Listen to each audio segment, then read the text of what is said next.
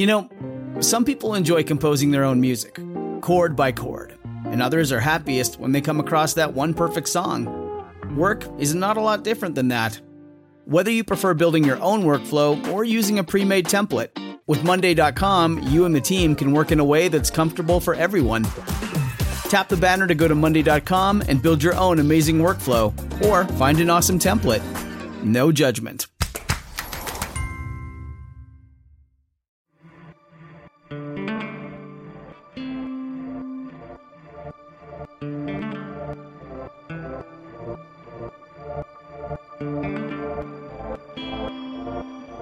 Welcome to Dig, a history podcast.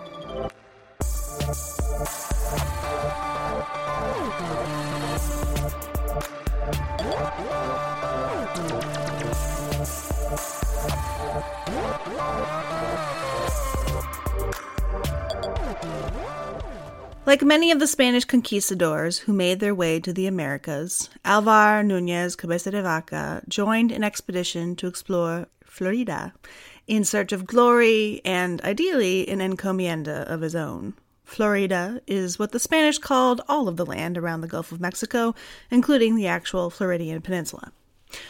Unlike most Spanish conquistadors, Cabeza de Vaca ended up lost in the area we now call Texas for the better part of a decade, naked, barefoot, unarmed, horseless, and at the mercy of the natives he encountered, most of whom he couldn't communicate with beyond gesturing and hoping to be understood.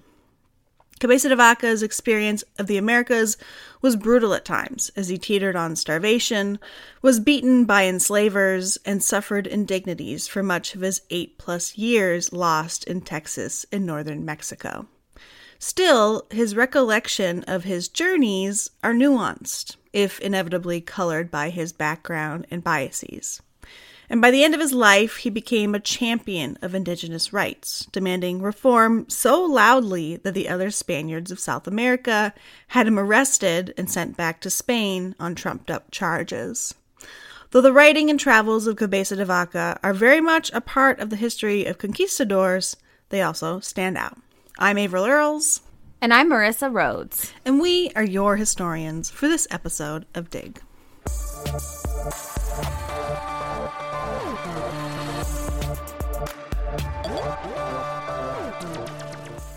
Can you believe we've been making this show for over 4 years? It seems so long. It's super long. It's older than some of your children. Yeah, for real. We couldn't have done it without our listeners and especially our Patreon supporters who literally keep the recording lights on. Lauren and Edward, Denise, Maddie, Maggie, Danielle, Lisa, Agnes, Iris, Maria, Colin, Susan, and Peggy, and our newest augur, Jessica. Thank you, thank you, thank you. Listener, if you're not yet a patron of the show, it's easy. Check us out at patreon.com/digpodcast to learn more. For those of you intimately familiar with the History Buff's back catalog, you'll recognize this topic from, like 5 years ago or something like that. This is an episode that I like to assign in my world history class, and I've been thinking for a while that it needs a solid update and better recording equipment, which we now have. The original episode's bibliography was also pretty limited, just an English translation of Cabeza de Vaca's Naufragios, or Shipwrecks, plus a couple of books about Spanish conquistadors in Mexico and South America. I wanted a revision of the episode to dig a little deeper into the historiography surrounding Cabeza de Vaca and his place in the historical ethnographies and travel conquest writings of Spanish explorers. But there's also a great semi-new 2018 book about Esteban, the enslaved Moroccan man with whom Cabeza de Vaca started and ended his shipwreck story. I also read a couple of different translations of Naufragios and found the Rolena Adorno and Patrick Pautz's 2003 edition to be super useful for understanding the geography of Cabeza de Vaca's travels, so that's sort of the stuff that went into this episode, this update. Alvar Núñez Cabeza de Vaca was born around 1490 and was a member of the Spanish minor nobility. According to local legend, his family name, Head of Cow, was bestowed by a Spanish king in the Middle Ages. One of Alvar's ancestors helped the king win a battle by marking a special mountain pass with a cow's skull, thus Cabeza de Vaca. He was probably from Lleras de la Frontera, Andalusia, Spain. In 1511, as a young man, he joined the Spanish military, serving with distinction for many years.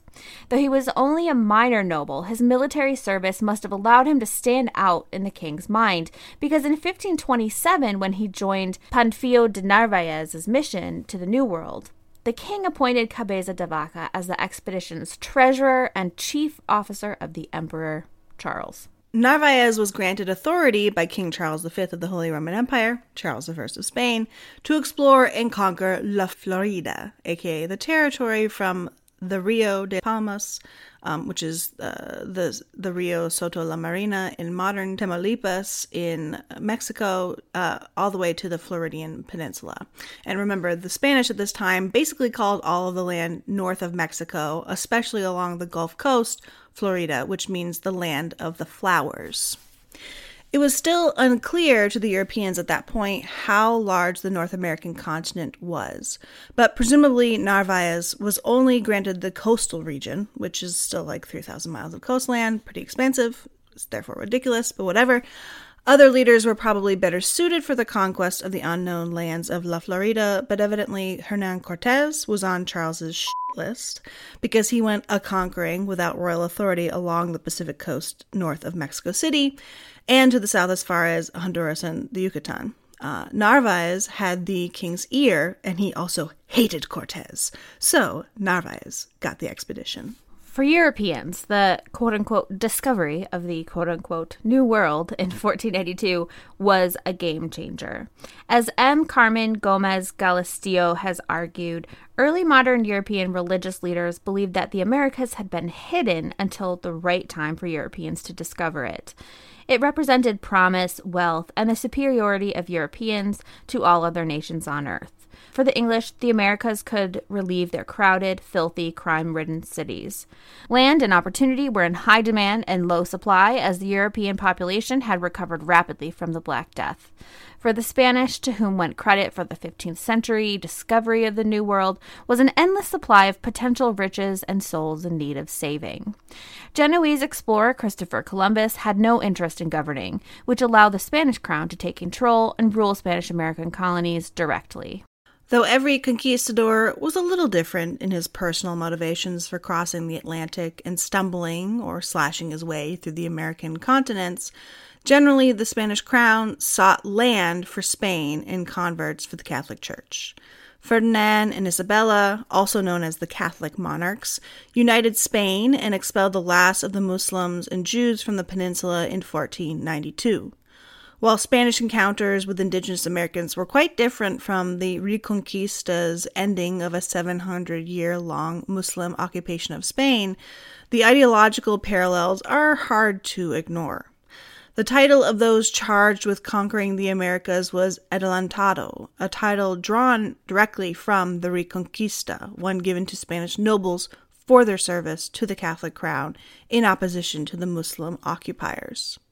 And in their various writings, Spanish conquistadors like Hernan Cortez, Ponce de Leon, and Bernal Diaz del Castillo all compared the indigenous American peoples, land, and culture to those of the Muslims who'd once lived in Spain.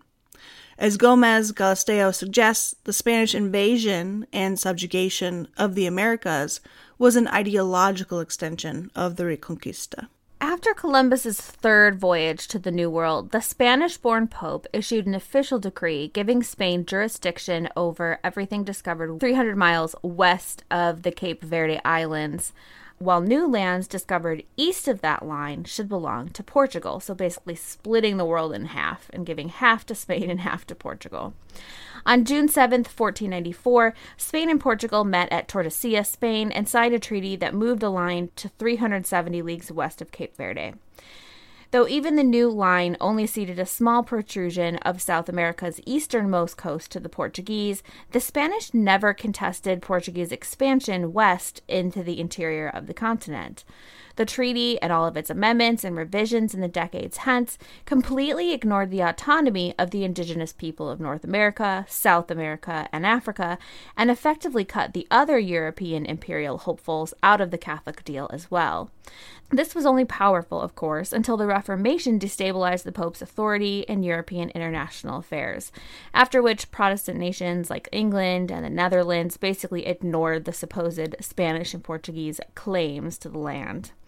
Early Spanish conquest under Ferdinand and Isabella focused on the Caribbean islands, granting encomiendas to conquistadors in Cuba, Jamaica, Barbados, and Hispaniola. For those who haven't listened to my episode on recogimiento recently, the encomienda system was one in which the Spanish king granted an individual the right to demand tribute and forced labor from the Indian inhabitants of the area. Yuck. When Queen Isabella died in 1504, the alliance between the Spanish kingdoms of Castile and Aragon floundered for a decade until Ferdinand finally died himself without any new heirs by his second wife. And Ferdinand and Isabella's grandson, Charles, came to the throne, bringing with him the newly conquered territories of the Holy Roman Empire. Charles invested heavily in expanding the Spanish Empire in the Americas, orchestrating wave after wave of violent conquest. He sent the conquistadors responsible for the destruction of both the Aztec and Incan empires and funded Magellan's circumnavigation of the globe. Charles was convinced that he was destined to be the leader of Christendom. Charles's expansionism was undoubtedly fueled by the Reconquista successes of his grandparents, the ongoing Muslim threat across the Mediterranean, and the emergent Protestant Reformation, a new challenge to Catholic supremacy on continental Europe. Plus, it quickly became evident that those goods that the Europeans so coveted, sugar, indigo, then coffee, later tobacco, could grow in these strange new lands. The religious motivations persisted, and as we'll see, Cabeza de Vaca represents the spiritual quest of the conquistador as much, if not more than, any of the priests who traveled with the Spanish. But the economic and political motivations for rapid, violent conquest were all too evident in Charles's agenda. The establishment of plantations on the Caribbean islands brought valuable natural resources to the metropole, thereby increasing the wealth of the growing empire. The rumors of gold and silver in the interior of Central America, the Andes, and southwestern North America drew representatives of the crown like flies to a corpse. Before the Spanish invaded, Central America had around 16 million people from several dozen different language groups and tribal organizations. Aztec is an umbrella term used to describe the numerous ethnic groups of Central America, which were loosely united under the military dominance of the Mexica by the early 16th century. In 1400 CE, there were 9 major tribal organizations in the Valley of Mexico, the most important political and economic region of Central America, with distinct customs, religious practices, and dialects of Nahuatl. In the 15th and early 16th centuries, the Mexica military conquered most of the territory outside the Valley of Mexico, but within the valley, they didn't attempt much in the way of conquest. Instead, they established alliances and tribute shares with the other residents of the valley, so their hold over Central America was tenuous at best. Tribal organization was central to life in the Americas. Between Christianity, enslavement, and population decline, Spanish conquest was successful in subordinating the Native Americans because it disrupted or destroyed tribal organizations. Hernán Cortés, the leader of the first major wave of Spanish conquistadors on mainland Central America, had little knowledge of local politics when he first arrived. Using Malintzin, an indigenous woman enslaved by Cortés, as a translator, Cortés was able to quickly exploit the tense political situation. He found formerly powerful tribes who were, by 1519, subordinated to the Mexica, and they assisted him in toppling the Mexica in Tenochtitlan. The major Spanish conquests, Hernan Cortez over the Aztecs, and Francisco Pizarro over the Inca are the typical narratives of Spanish Central South American encounters that we get. Contemporaries describe Pizarro's rape of the virginal lands, and after their violent campaign across Peru, Pizarro's brother took the many children that were the product of Pizarro's literal rape of indigenous women back to Europe. The way that the Spanish thought about the Native Americans and the Americas seems clear from those narratives, but Cabeza de Vaca's story is not one of violent machismo triumph. Some Europeans regretted the dismal treatment of the indigenous peoples. Some regarded the voyages to the New World as awe-inspiring, terrifying, and not to be taken lightly. Cabeza de Vaca is just one of the dissenting voices of the larger narrative of European exploitation and murder of the indigenous population. Bartolomé de las Casas, a priest, argued that the Europeans were decimating the local population through their physical and sexual enslavement of the natives, and that this was not a very Christian thing to do. Similarly, in Cabeza de Vaca's writings, though he lauds the beauty and the danger of the quote-unquote New World, he's also forthright and nuanced in his descriptions of the indigenous peoples he encountered. The language he used in his narrative, which he wrote in the early 1540s, is that of a man hesitant and awed by this new world and its people. It's different from the more propagandic or machismo-esque language that surrounded Cortez's taking of Central America, the Pizarro incursion into Inca lands, or even Columbus's letters to the Catholic monarchs describing the first European investigations of the Caribbean islands. The Narvaez expedition was an unmitigated disaster. Over 600 Spanish men and a dozen of their wives set sail from Sanlúcar de Barrameda, Andalusia, under the command of Panfilo Narvaez in 1527. In the end, only 4 survived and made it to the capital of New Spain at Tenochtitlan. Cabeza de Vaca, Alonso del Castillo Maldonado of Salamanca, Andres Dorantes of Bejar, and Esteban, an enslaved man from Morocco.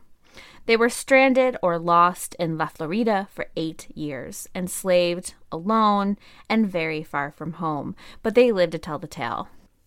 Based on Cabeza de Vaca's narrative and Francesco Oviedo's Historia, Narvaez arrived in the Americas in September 1527, having left Andalusia in July. They landed first at Santo Domingo, which is present-day Dominican Republic, to refuel. Not literally refuel, obviously they're on wind-powered ships, but like get stuff, supplies. Fuel up on some wind. And they stayed there nearly a month before proceeding to Cuba. Before they left, over 140 men deserted the expedition in Santiago, in Santo Domingo. And since we have hindsight, obviously those 140 men obviously got out while the getting was good. Good for them. 4 ships waited at a port named Cape Santa Cruz, while Cabeza de Vaca led 2 of the other ships to Trinidad, Cuba.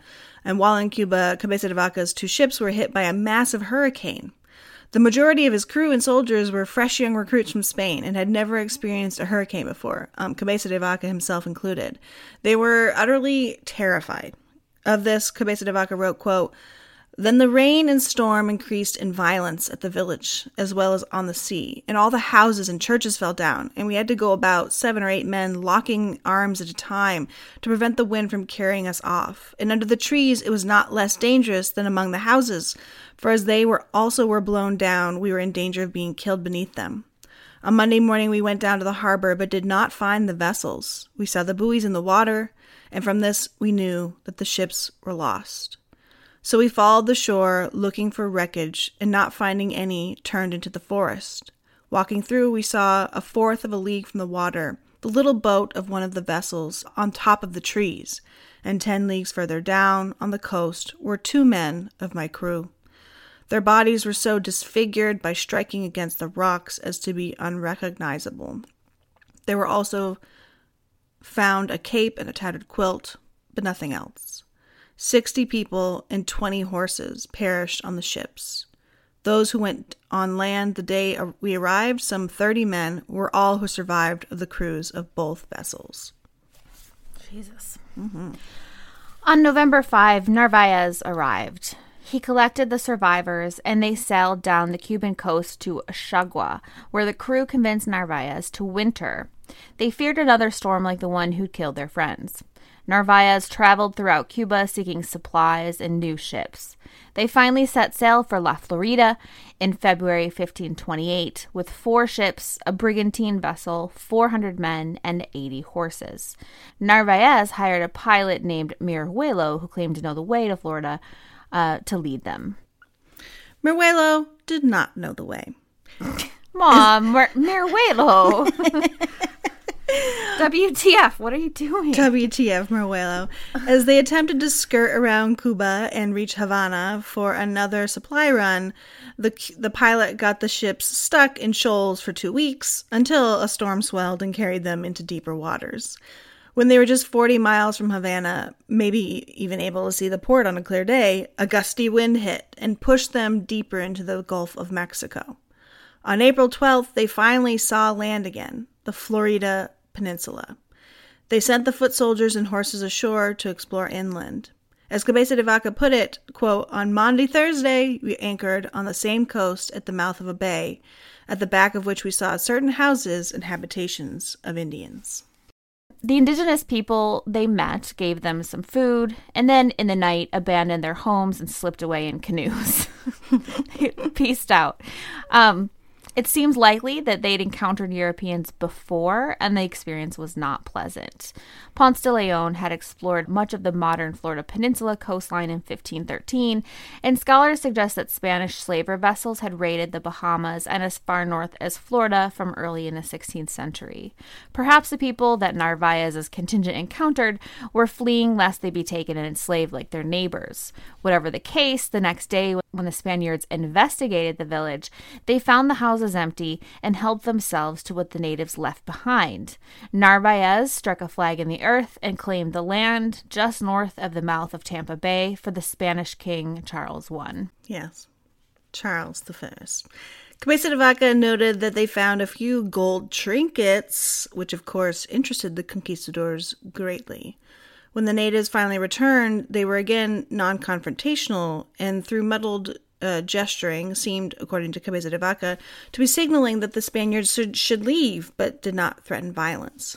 Narvaez led a group exploring inland, and they traveled north for most of a day, spending the night in a bay, and then returned to where their ships were.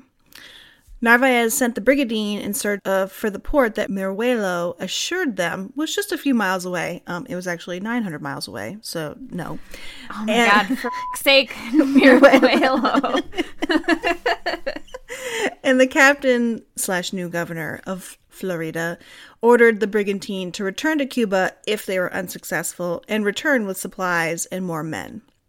The next time the landing party encountered the natives, the Spaniards asked them where the gold trinkets had come from. Through further signing and gesturing, the natives told them of a place called Appalachian, which is where they'd found a Spanish shipwreck with crates of linen, gold trinkets, and the bodies of some Castilian merchants. Narvaez then made a decision that was ultimately the hinging moment of disaster for the expedition.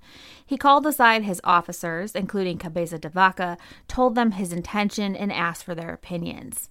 He wanted to split the expedition and send the ships to follow the coast and get to Rio de Palmas, which, because he believed Miruelo, was supposed to be very close, while the 300 or so foot soldiers and 80 horses would travel inland and find a more suitable spot to establish a new colony for the Spanish crown. Cabeza de Vaca objected to this plan, according to his own account, at least, strenuously. Narvaez offered to let Cabeza de Vaca go to the ships, which seemed the less dangerous option, but Cabeza de Vaca declined. He preferred that it be known he go into the dangerous wilds of La Florida, aware that they probably wouldn't survive, than to stay with the ships and have it be said that he did so out of fear. The landing party would never see those ships again. Dun, dun, dun! Dun, dun, dun! For the first 3 weeks of walking, they saw no one and found little to eat. They raided villages for food whenever they could, got into a couple of skirmishes and killed a few natives, but lost no men themselves, and also took some hostages who told them about a city that had what they were looking for. Gold. Mostly they encountered the Apalachee people, a native group that lived in the Floridian Panhandle. Some still live in Louisiana today. Though in some instances they came into conflict with groups of Apalachee, in others the natives helped the Spanish by serving as guides or sharing food. For the most part, though, the Europeans were on their own. Cabeza de Vaca writes, quote, "We had also suffered greatly from hunger, for although we found maize occasionally, most of the time we marched 7 or 8 leagues without any." So that's like 21 to 28 miles or something like that. And many there were among us who, besides suffering great fatigue and hunger, had their backs covered with wounds from the weight of the armor and other things they had to carry as occasion required. But to find ourselves at last where we wished to be, and where we had been assured so much food and gold would be had, made us forget a great deal of our hardships and weariness. When one of their guides told them of a village called Aute nearby that had many riches, the governor turned his expedition in search of it. All along the journey to Aute, they were hunted by Apalachees who appeared, attacked, and then retreated back into the lagoons and forests. Many of Narvaez's men died or were wounded. Cabeza de Vaca described the warriors who attacked them as huge, with arrows that could pierce Spanish armor like it was nothing. It's interesting because I think we forget there are so many accounts of Europeans being utterly terrified by Indigenous Americans, and we forget that because of like what ended up happening in the long run. Yeah, absolutely. Finally, they made it to Aute, but found it deserted. The houses burned to the ground, and none of the promised riches. Their only salvation was that there were corn, beans, and squash ready to be harvested. Notably, all along these few months of walking into the Florida Panhandle, Cabeza de Vaca urged Narvaez to turn back to the coast to try to reconnect with the ships, but the governor declined. It wasn't until they found no gold in Aute that the governor decided to seek out the sea again. They picked their way slowly through the dense forest to the sea, but of course, when they got there were no ships awaiting them. Desperate to get off the inhospitable Florida Panhandle, the crew built rafts. There were no shipwrights or even carpenters among them. According to Cabeza de Vaca, quote, "This seemed impossible to all because we did not know how to build them, nor were there tools, or iron, or a forge, or oakum, or pitch, or tackle. In short, not one of all the net things that are necessary, nor anyone who would know any way to apply ingenuity to building a ship. And above all, there was nothing to eat while they were being built, nor were there those that were able to work, anyone who knew the craft." This doesn't seem like a good plan, just saying. But they were left with few choices. So they felled trees for rough-hewn lumber, made rope out of the tails and manes of the horses, and stitched their shirts into sails. They made water pouches out of horse skin and melted down all the iron they had. Their horseshoes, saddle tack, personal effects, all of it, to make nails and tools. As they worked, they killed all their horses one by one, feeding the meat to the men who worked on the rafts. When they were out of horses to kill and the barges were seaworthy, they crammed onto them, 50 men to a raft, and set sail, hoping to make it to Rio de Palmas. They sailed for 30 days with very little food and almost no water. The horse skin water bags rotted. Some men resorted to drinking seawater and got very sick or just died. Occasionally they stumbled on inhabited islands. The natives fled from their approach, and the Spaniards raided the empty villages for food and water. At the end of October, they met a group, probably Choctaws, who gave them food and water and promised to bring them more water. 2 of the Christians went with the natives to help, and 2 natives stayed behind with the Spaniards. When the natives returned, they brought the water, but not the hostages. A skirmish ensued, but eventually the Europeans escaped, having to leave their 2 comrades behind. After another day of sailing, they found their way into the Mississippi River basin, where the seawater was potable, and they anchored and drank deeply, resting for a couple of days before moving on. It was nearing the winter storm season, and they needed to reach their destination. Narvaez had the healthiest soldiers on his raft, and rowing their way along the coast, he quickly pulled away from the rest of the rafts. When Cabeza de Vaca asked the governor if they might tie their rafts together so as not to leave anyone behind, Narvaez replied, He answered to me that it was no longer time for one man to rule another, that each one should do whatever seemed best to him in order to save his own life, and that he intended so to do it." End quote. The governor left his expedition crew behind, and Cabeza de Vaca never saw him again. What a D-bag. Yeah, jerk. Another storm wrecked their rafts and left them on an island, probably Galveston Island, which they named the Island of Misfortune. Those who'd survived the sea journey were weak. When the natives of the island, possibly the Cuchendados or one of the others in the Coahuiltecan linguistic family, came to them and brought them food and water. After recovering for a few days with the help of the natives, the Spanish decided to try to retrieve their rafts and set sail again. The rafts were like buried in the sand in the shore, at the shoal. They stripped down so that they could dig their raft out of the surf. And then they got on it, got a little ways out, and almost immediately, while at sea, a big wave came and capsized it and drowned some men. Their clothes and all of their possessions had been on the boat, and they were swept out to sea, lost along with those men. Those who could swim made it back to the island, and the natives returned to the beach, surprised now to find the Europeans completely naked. Cabeza de Vaca explained through signs and gestures that they'd attempted to leave the island, but that the sea had taken their raft and drowned their 3 friends. The natives sat down and wept. Cabeza de Vaca wrote, quote, "The Indians, on seeing the disaster in which we were with so much misfortune and misery, sat down among us, and with the great pain and pity they felt on seeing us in such fortune, they all began to weep forcefully and with such sincerity that it could be heard far away." End quote. The Cuchendados offered to bring the Europeans back to their homes to take care of them. Many of the Spaniards on the crew had been to New Spain and heard tales of human sacrifice, and were convinced that such would be their fate if they went with them. But Cabeza de Vaca went with them, dismissing his compatriots' assumptions that all American Indians were the same. The Cuchendados helped care for the Europeans through the winter, even reunited Cabeza de Vaca's group with one of the other barges that had washed ashore at a different part of the island. The strongest Spaniards decided to try to take one of the rafts and continue on the journey, promising to get a proper ship and come back for those who were too weak to continue on. Those who sailed away ultimately died. Their raft came apart in the water, and they were shipwrecked on an island without food. At least 5 of them resorted to cannibalism. This shit's dark.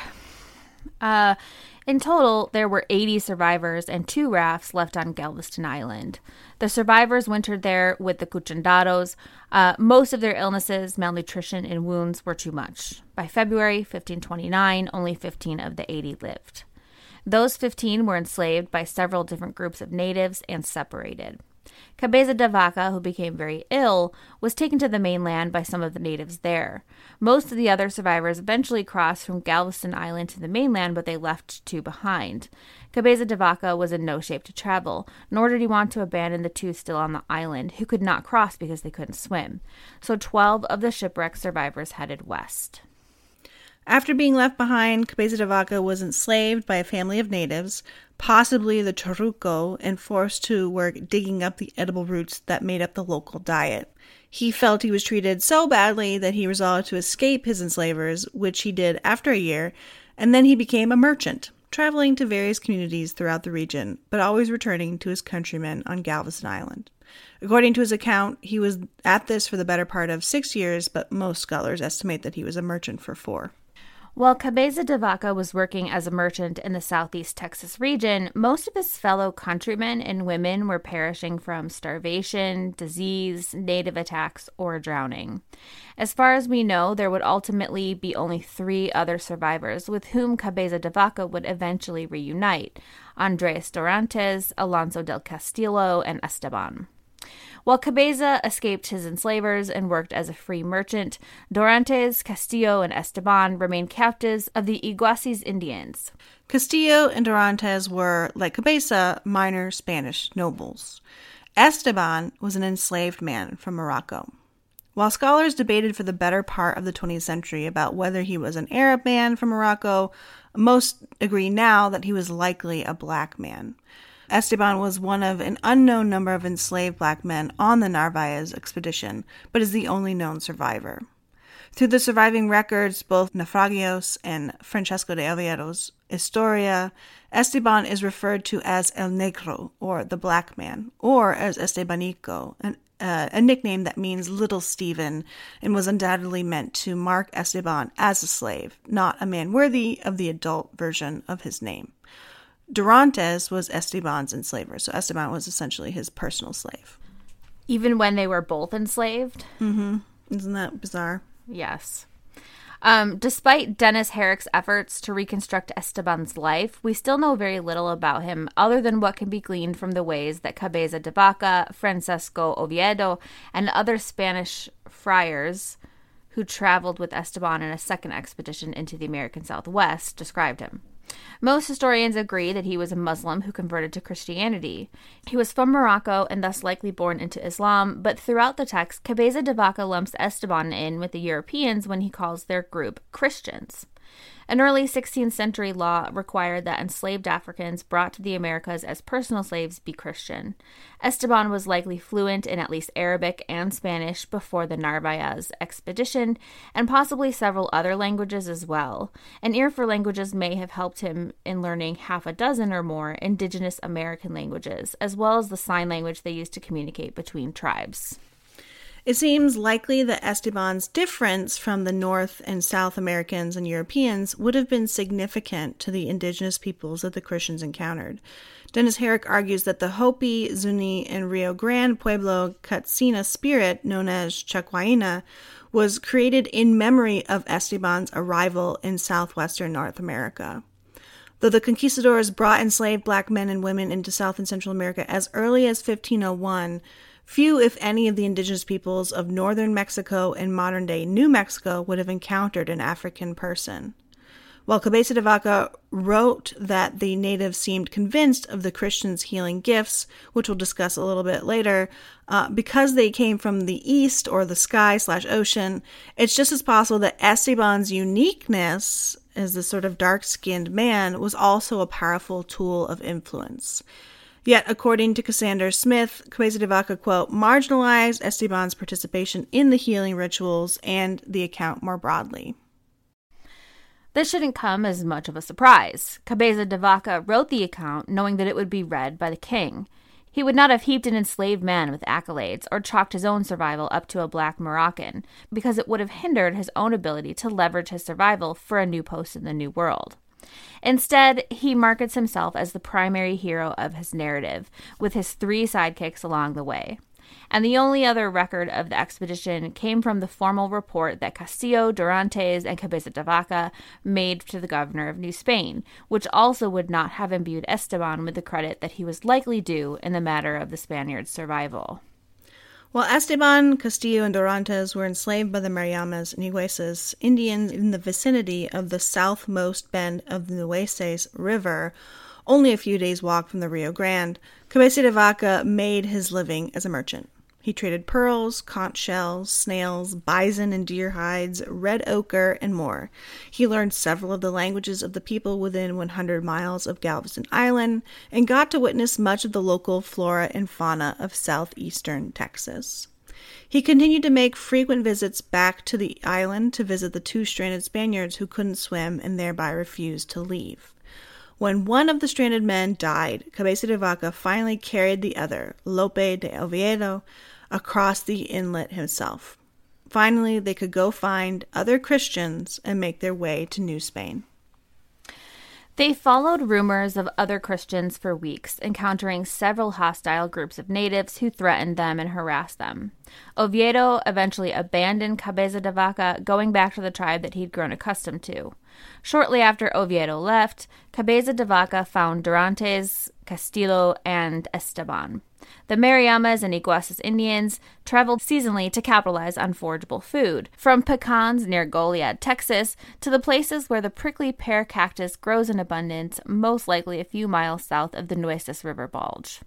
According to Cabeza de Vaca, the 3 men were treated badly by their enslavers and wanted to escape. It took 6 months of planning and waiting until the natives were feasting on prickly pear fruit and not paying attention to the captives before the 4 could escape. It was then that the last leg of Cabeza de Vaca's journey began, sometime in late 1534, in which he, Dorantes, Castillo, and Esteban traveled through southwest Texas and northern Mexico in search of a way to New Spain. On the road, the Spaniards learned several different indigenous languages and relied on Esteban as a broker between the Spaniards and the indigenous peoples they encountered. Though Cabeza de Vaca only occasionally refers specifically to Esteban's role in his account, scholars have determined that the enslaved Moroccan man was essential to the survival of Cabeza, Dorantes, and Castillo. In at least one telling moment, Cabeza de Vaca writes of their Christian's introduction to the Avavares. He said, quote, "Pursuing our course that day with great fear that the Indians would follow us, we saw some spires of smoke. And going toward them, after vespers, we arrived there, where we saw an Indian who, as he saw that we were coming toward him, fled without wanting to wait for us. We sent the black man after him." Where the indigenous peoples were afraid of the white men, and often had good reason to be, based on the activities of Cortez's army and other conquistadors who raped and pillaged their way across Mexico, it seems that the darker-skinned Esteban was able to better communicate and establish a better rapport with the locals. Building on their successes during their first year with the Cuchendados on their path across northern Mexico / southwestern Texas, the 4 men became famous healers among the Avavares. The natives believed that the Europeans had healing gifts and insisted that they lay hands on sick men and women. According to Cabeza, quote, "They tried to make us be physicians without examining us or asking us for our titles, because they cure illnesses by blowing on the sick person, and with that breath of air and their hands they expel the disease from him. And they demanded that we do the same and make ourselves useful. We laughed about this, saying that it was a mockery and that we did not know how to cure. And because of this, they took away our food until we did as they told us. In short, we found ourselves in such need that we had to do it, without fearing that anyone would bring us grief for it," end quote. Though the Europeans resisted at first, the response from the natives they laid their hands on was such that, in time, Cabeza de Vaca and others came to believe in their own healing power. As Cabeza de Vaca and the other survivors were making their way across northern Mexico, their reputation as powerful healers became a kind of social currency that helped them gain safe passage. Their healing ritual involved touching the afflicted, blowing on them as other native healers did, and then saying a Christian prayer and making the sign of the cross. Cabeza de Vaca centered his role as a superior spiritual healer in his narrative. In one instance, he touched and prayed over, reportedly, touched and prayed over the body of a man who appeared dead. The next day, that man walked around the camp claiming to be completely healed, and the natives were both awed and fearful of the Christian's power. They established their healing authority while wintering with the Avavares people. Quote, "And each one of the sick people offered their bows and arrows, and he accepted them. And at sunset he made the sign of the cross over them and entrusted them to God our Lord. And we all prayed in the best way we could that we might bring them health, since he saw that there was no means by which to make these people help us so that we could lead so miserable a life. And he did it so mercifully that come in the morning, they all awoke so fit and healthy that they went away as vigorously as if they had never had any malady whatsoever. This caused very great wonders among them," end quote. For 8 months they lived with the Avavares, and many came to visit them and seek their healing power. Eventually, word spread, and when they set out again on their search for New Spain, tales of their healing prowess preceded them. Though Cabeza de Vaca represents himself in his narrative as someone who resisted stereotypes and assumptions about indigenous Americans from the very beginning, he undergoes a powerful spiritual transformation from the time he was abandoned at Galveston Island to the end of his journey. Like a normal Catholic Spaniard, he regularly gives thanks to God for surviving this and that tragedy. When God delivered him and the majority of his men from the sea during storms, or deigned to allow him to recover from injury and illness, or allowed him to only be wounded in the face by a native arrow and not pierced like so many of Narvaez's party, his genuflection seems trivial, a reflex.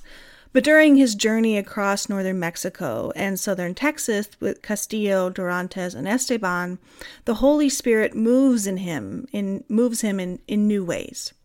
Reflecting on that first major healing with the Avavares people, he wrote that, quote, "It moved us to give many thanks to our Lord and to experience more fully his mercy and to maintain firm hope that he would deliver us and take us where we could serve him. And for myself, I can say that I always had complete faith in his mercy, that he would deliver me from that captivity. And so I always said to my companions," end quote. Whatever humor and skepticism that he and his countrymen felt about touch healing when they were first forced to do it on Galveston Island, by the time they reached Culiacan in modern Mexico, Cabeza de Vaca reports on the natives healed by his touch as if it's a fact, a God-ordained fact. Rather than claiming land for the crown, their journey seemed to shift in tone. From Goliad to Mexico City, they sought to enlighten the indigenous peoples of the power of the Christian God. For all these years, the 4 Christians walked naked through the Americas. This vulnerability, too, contributed to Cabeza de Vaca's spiritual transformation. Quote, "And with the sun and wind there appeared on our chests and backs some very great ulcerations, which caused us great distress on account of the large loads we carried, which were very heavy, and caused the ropes to cut into the flesh of our arms. And the land is so rugged and impassable that many times when we gathered firewood in the dense thickets, when we finished taking it out, we were bleeding in many places from the thorns and brambles that we encountered. For wherever they ensnared us, they broke our skin. Sometimes it happened to me that after shedding much blood and gathering wood, I could not haul it out, either on my back or by dragging it. I did not have, when I saw myself in these difficulties, any other remedy or consolation but to think about the passion of our Redeemer Jesus Christ and the blood he shed for me, and to consider how much greater had been the torment that he suffered from the thorns than that which I had to endure at that time." So essentially in that, between the use of the thorns images and the carrying a great burden on their backs, right? This is a very Christian symbological imagery that Cabeza de Vaca imbues in this part of the narrative, where it's about him and his comrades traveling across northern Mexico as in much the way that Christ would have, right? Right, their sufferings reminded them of the sufferings of Christ, kind of. For 8 months, they stayed with the Avavares people. When they finally left the Avavares, who were a tribe that lived on the mainland away from the coastline, Cabeza de Vaca convinced his companions to travel inland rather than along the coastline because he believed that the coastal natives to be more hostile. All agreed because their experiences with coastal Indians had been enslavement and deprivation, because most of the coastal natives were nomadic and forced to travel from food source to food source seasonally, with lots of hungry times in between. With few exceptions, the indigenous peoples that they met while journeying across northern Mexico and southern Texas were good to the Christians. They fed them, celebrated them with long nights of parties and the dances known as arrietos, and brought sick people and children to be touched by the famous healers. After they crossed the Guadalquivir River, the people they stayed with started escorting the 4. When the escorting group reached the next village, the escorts would take all the valuables of the people with whom they left the Christians. At first, this worried Cabeza de Vaca and his companions because they worried that if their arrival in a new village came with looting, then word would travel that they would not be welcome.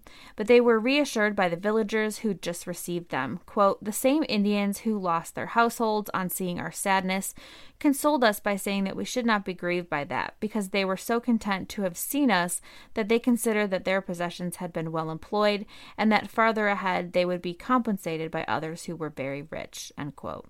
So from village to village, the cycle played out, and their arrival and departure were celebrated. They traveled across at least 7 rivers and through the town of Corazones. They searched for clues that might lead them to the Spanish outpost in western Mexico, Culiacan. Once they noticed a horseshoe nail in a native's necklace and asked about it. The man said he got it from, quote, "Men with beards like yours had come from the east to that river. They had horses, lances, and swords." Upon learning this, Cabeza de Vaca and his companions, quote, "gave God our Lord many thanks for what we had heard, for we were despairing to ever hear of Christians again." In this narrative, Cabeza de Vaca took the time to record details of the landscape, the flora, and the fauna, the customs and the language groups of the indigenous peoples. His are the first written records of American bison, of the prickly pear cactus fruit on which the coastal peoples feasted when they were in season, on the pecan trees native to the south and southwestern coastal region of the United States, and more. But as they got closer to territory conquered by the Spanish, the landscape changed. Villages were burned, farmland had been destroyed, the natives hid their blankets and goods to protect them from Spanish raiders. Those people were afraid of Cabeza de Vaca, Castillo, and Dorantes, for, despite their nudity and reputation as healers, they were still Spanish. Though he doesn't say so explicitly, after all, his narrative was intended for a royal audience, and it probably would not have served him to judge the Spanish army too harshly. Cabeza de Vaca seems to see the damage the Spanish left in their wake and regret them. After our 5 years living with and getting to know the indigenous peoples of northern Mexico and southern Texas, Cabeza knew that there were more effective ways to work with the locals. He found greater success when he established effective ways to communicate, provided services like healing for goods and protection, and avoided making assumptions about the southwestern tribes based on experience with the Central American nations. In the winter of 1536, the four were finally reunited with other Spaniards and made it to the Spanish outposts in Culiacan, and then eventually on to Mexico City. In the spring of 1537, Cabeza de Vaca sailed for Spain, but returned to South America in 1540 with an assignment from the king to explore and govern the Rio de la Plata in South America, in Argentina, Paraguay, and Uruguay. As before, the king hoped that Cabeza de Vaca would find silver and gold mines, but he was unsuccessful. While in Paraguay, Cabeza de Vaca was sympathetic to natives and treated them well. He began advocating for indigenous rights and protections, which angered some of the other Spanish in the area who wanted to continue to enslave natives and take their territories. The other Spanish governors banded together to charge Cabeza de Vaca, ironically, with mistreatment of natives, and he was sent back to Spain in chains in 1544. He never returned to the Americas and died in Spain in 1558. Cabeza de Vaca's narrative is not one of the successful domination of the indigenous people of southwestern North America. It's barely even a record of a successful evangelical mission, but it didn't need to be a successful conquest to provide useful results. Scholars have noted how important his record of the war tactics of the indigenous groups he encountered would be to future conquistadors. Knowing how the natives used canoes, lagoons, forests, night raids, and powerful archers would have been valuable information to those seeking to defeat those groups. Even if Cabeza de Vaca may have meant these descriptions to be a warning of the futility of engaging these people in war, it may well have accomplished the opposite. For future scholars of the early Americas, Cabeza de Vaca gave us, if poorly transliterated, names of the southwestern tribes. The Cayoques from Galveston Island, the Taruco and the mainland nearest Galveston, west from Galveston, also on the coast, the Dogens, and yet further, the Cavenes. Inland from the Cavenes were the Mariames, for whom Dorantes worked for a while. To their west resided the Iguazis, and near to the coast were the Guecones. The Alvares, who'd been so good to the Christians that they'd stayed with them for 8 months, lived inland from the coast in sedentary agricultural villages. His descriptions of indigenous customs and society, while colored by his Christian/Spanish standards, are an important early ethnographic account of the southwestern American peoples. He discussed the common practice of breastfeeding children until they were 12 to ensure that they made it through the hungry times, and the regularity of same-sex desiring men who lived in couplings without, to Cabeza de Vaca's shock, being put to death for sodomy, which, this would have happened in Spain. He described the frequency of social gatherings and celebrations, marked with dancing, which he found surprising considering how often those same people went hungry in between harvests or the gathering of ripe seasonal foodstuffs. We have few written records or preserved first-hand accounts from the indigenous peoples of the Americas. One exception is the Tierra de Tepechpan, which recorded the history of the city of Tepechpan from 1298 through 1596 in pictographs, but which, as Laura Deal notes, are shaped by their own grandiose biases. So, though certainly problematic, the works of conquistadors like Bernardino de Sahagún, Bernal Díaz del Castillo, and Alvar Núñez Cabeza de Vaca are essential to our current understanding of early American history. When they reached New Spain, Dorantes, Castillo, and Cabeza de Vaca made a formal report to the governor in 1537 before going their separate ways. The original report to the governor was lost long ago, but a 16th century Spanish historian, Gonzalo Fernández de Oviedo y Valdez, drew heavily from it to write his comprehensive Historia General de las Indias, published in several dozen volumes between 1526 and 1553. The Historio and Naufragio are two of the earliest written works cataloging the peoples, flora, fauna, topography, and climate of southwestern North America. Both are colored by the biases of their authors, Christian, European imperialists, and those biases are evident in the text, even if they are harder to identify than they would in, say, accounts of Pizarro or Cortez's conquests. It is an interesting conquistador narrative, a counterpoint to the Pizarros and Cortezes of Spanish imperialism, but still written from the perspective of a man who considered himself, in his religion, customs, and way of life, superior to that of the Americans he encountered. He marginalized Esteban, a black man, even though, as Dennis Herrick suggests, Esteban was essential to the Spaniards' survival. We can also see his biases in what Cabeza de Vaca took notice of and what he didn't. In that way, Cabeza de Vaca's writing is important because of what it contributes to our knowledge in this period of the history of the Americas, but also because it challenges us to read the silences in imperialist records. All right, that's it. Thanks for listening. Be sure to follow us on Facebook and Twitter at dig_history. If you're looking to bedazzle yourself in some epic dig swag, visit our TeePublic store.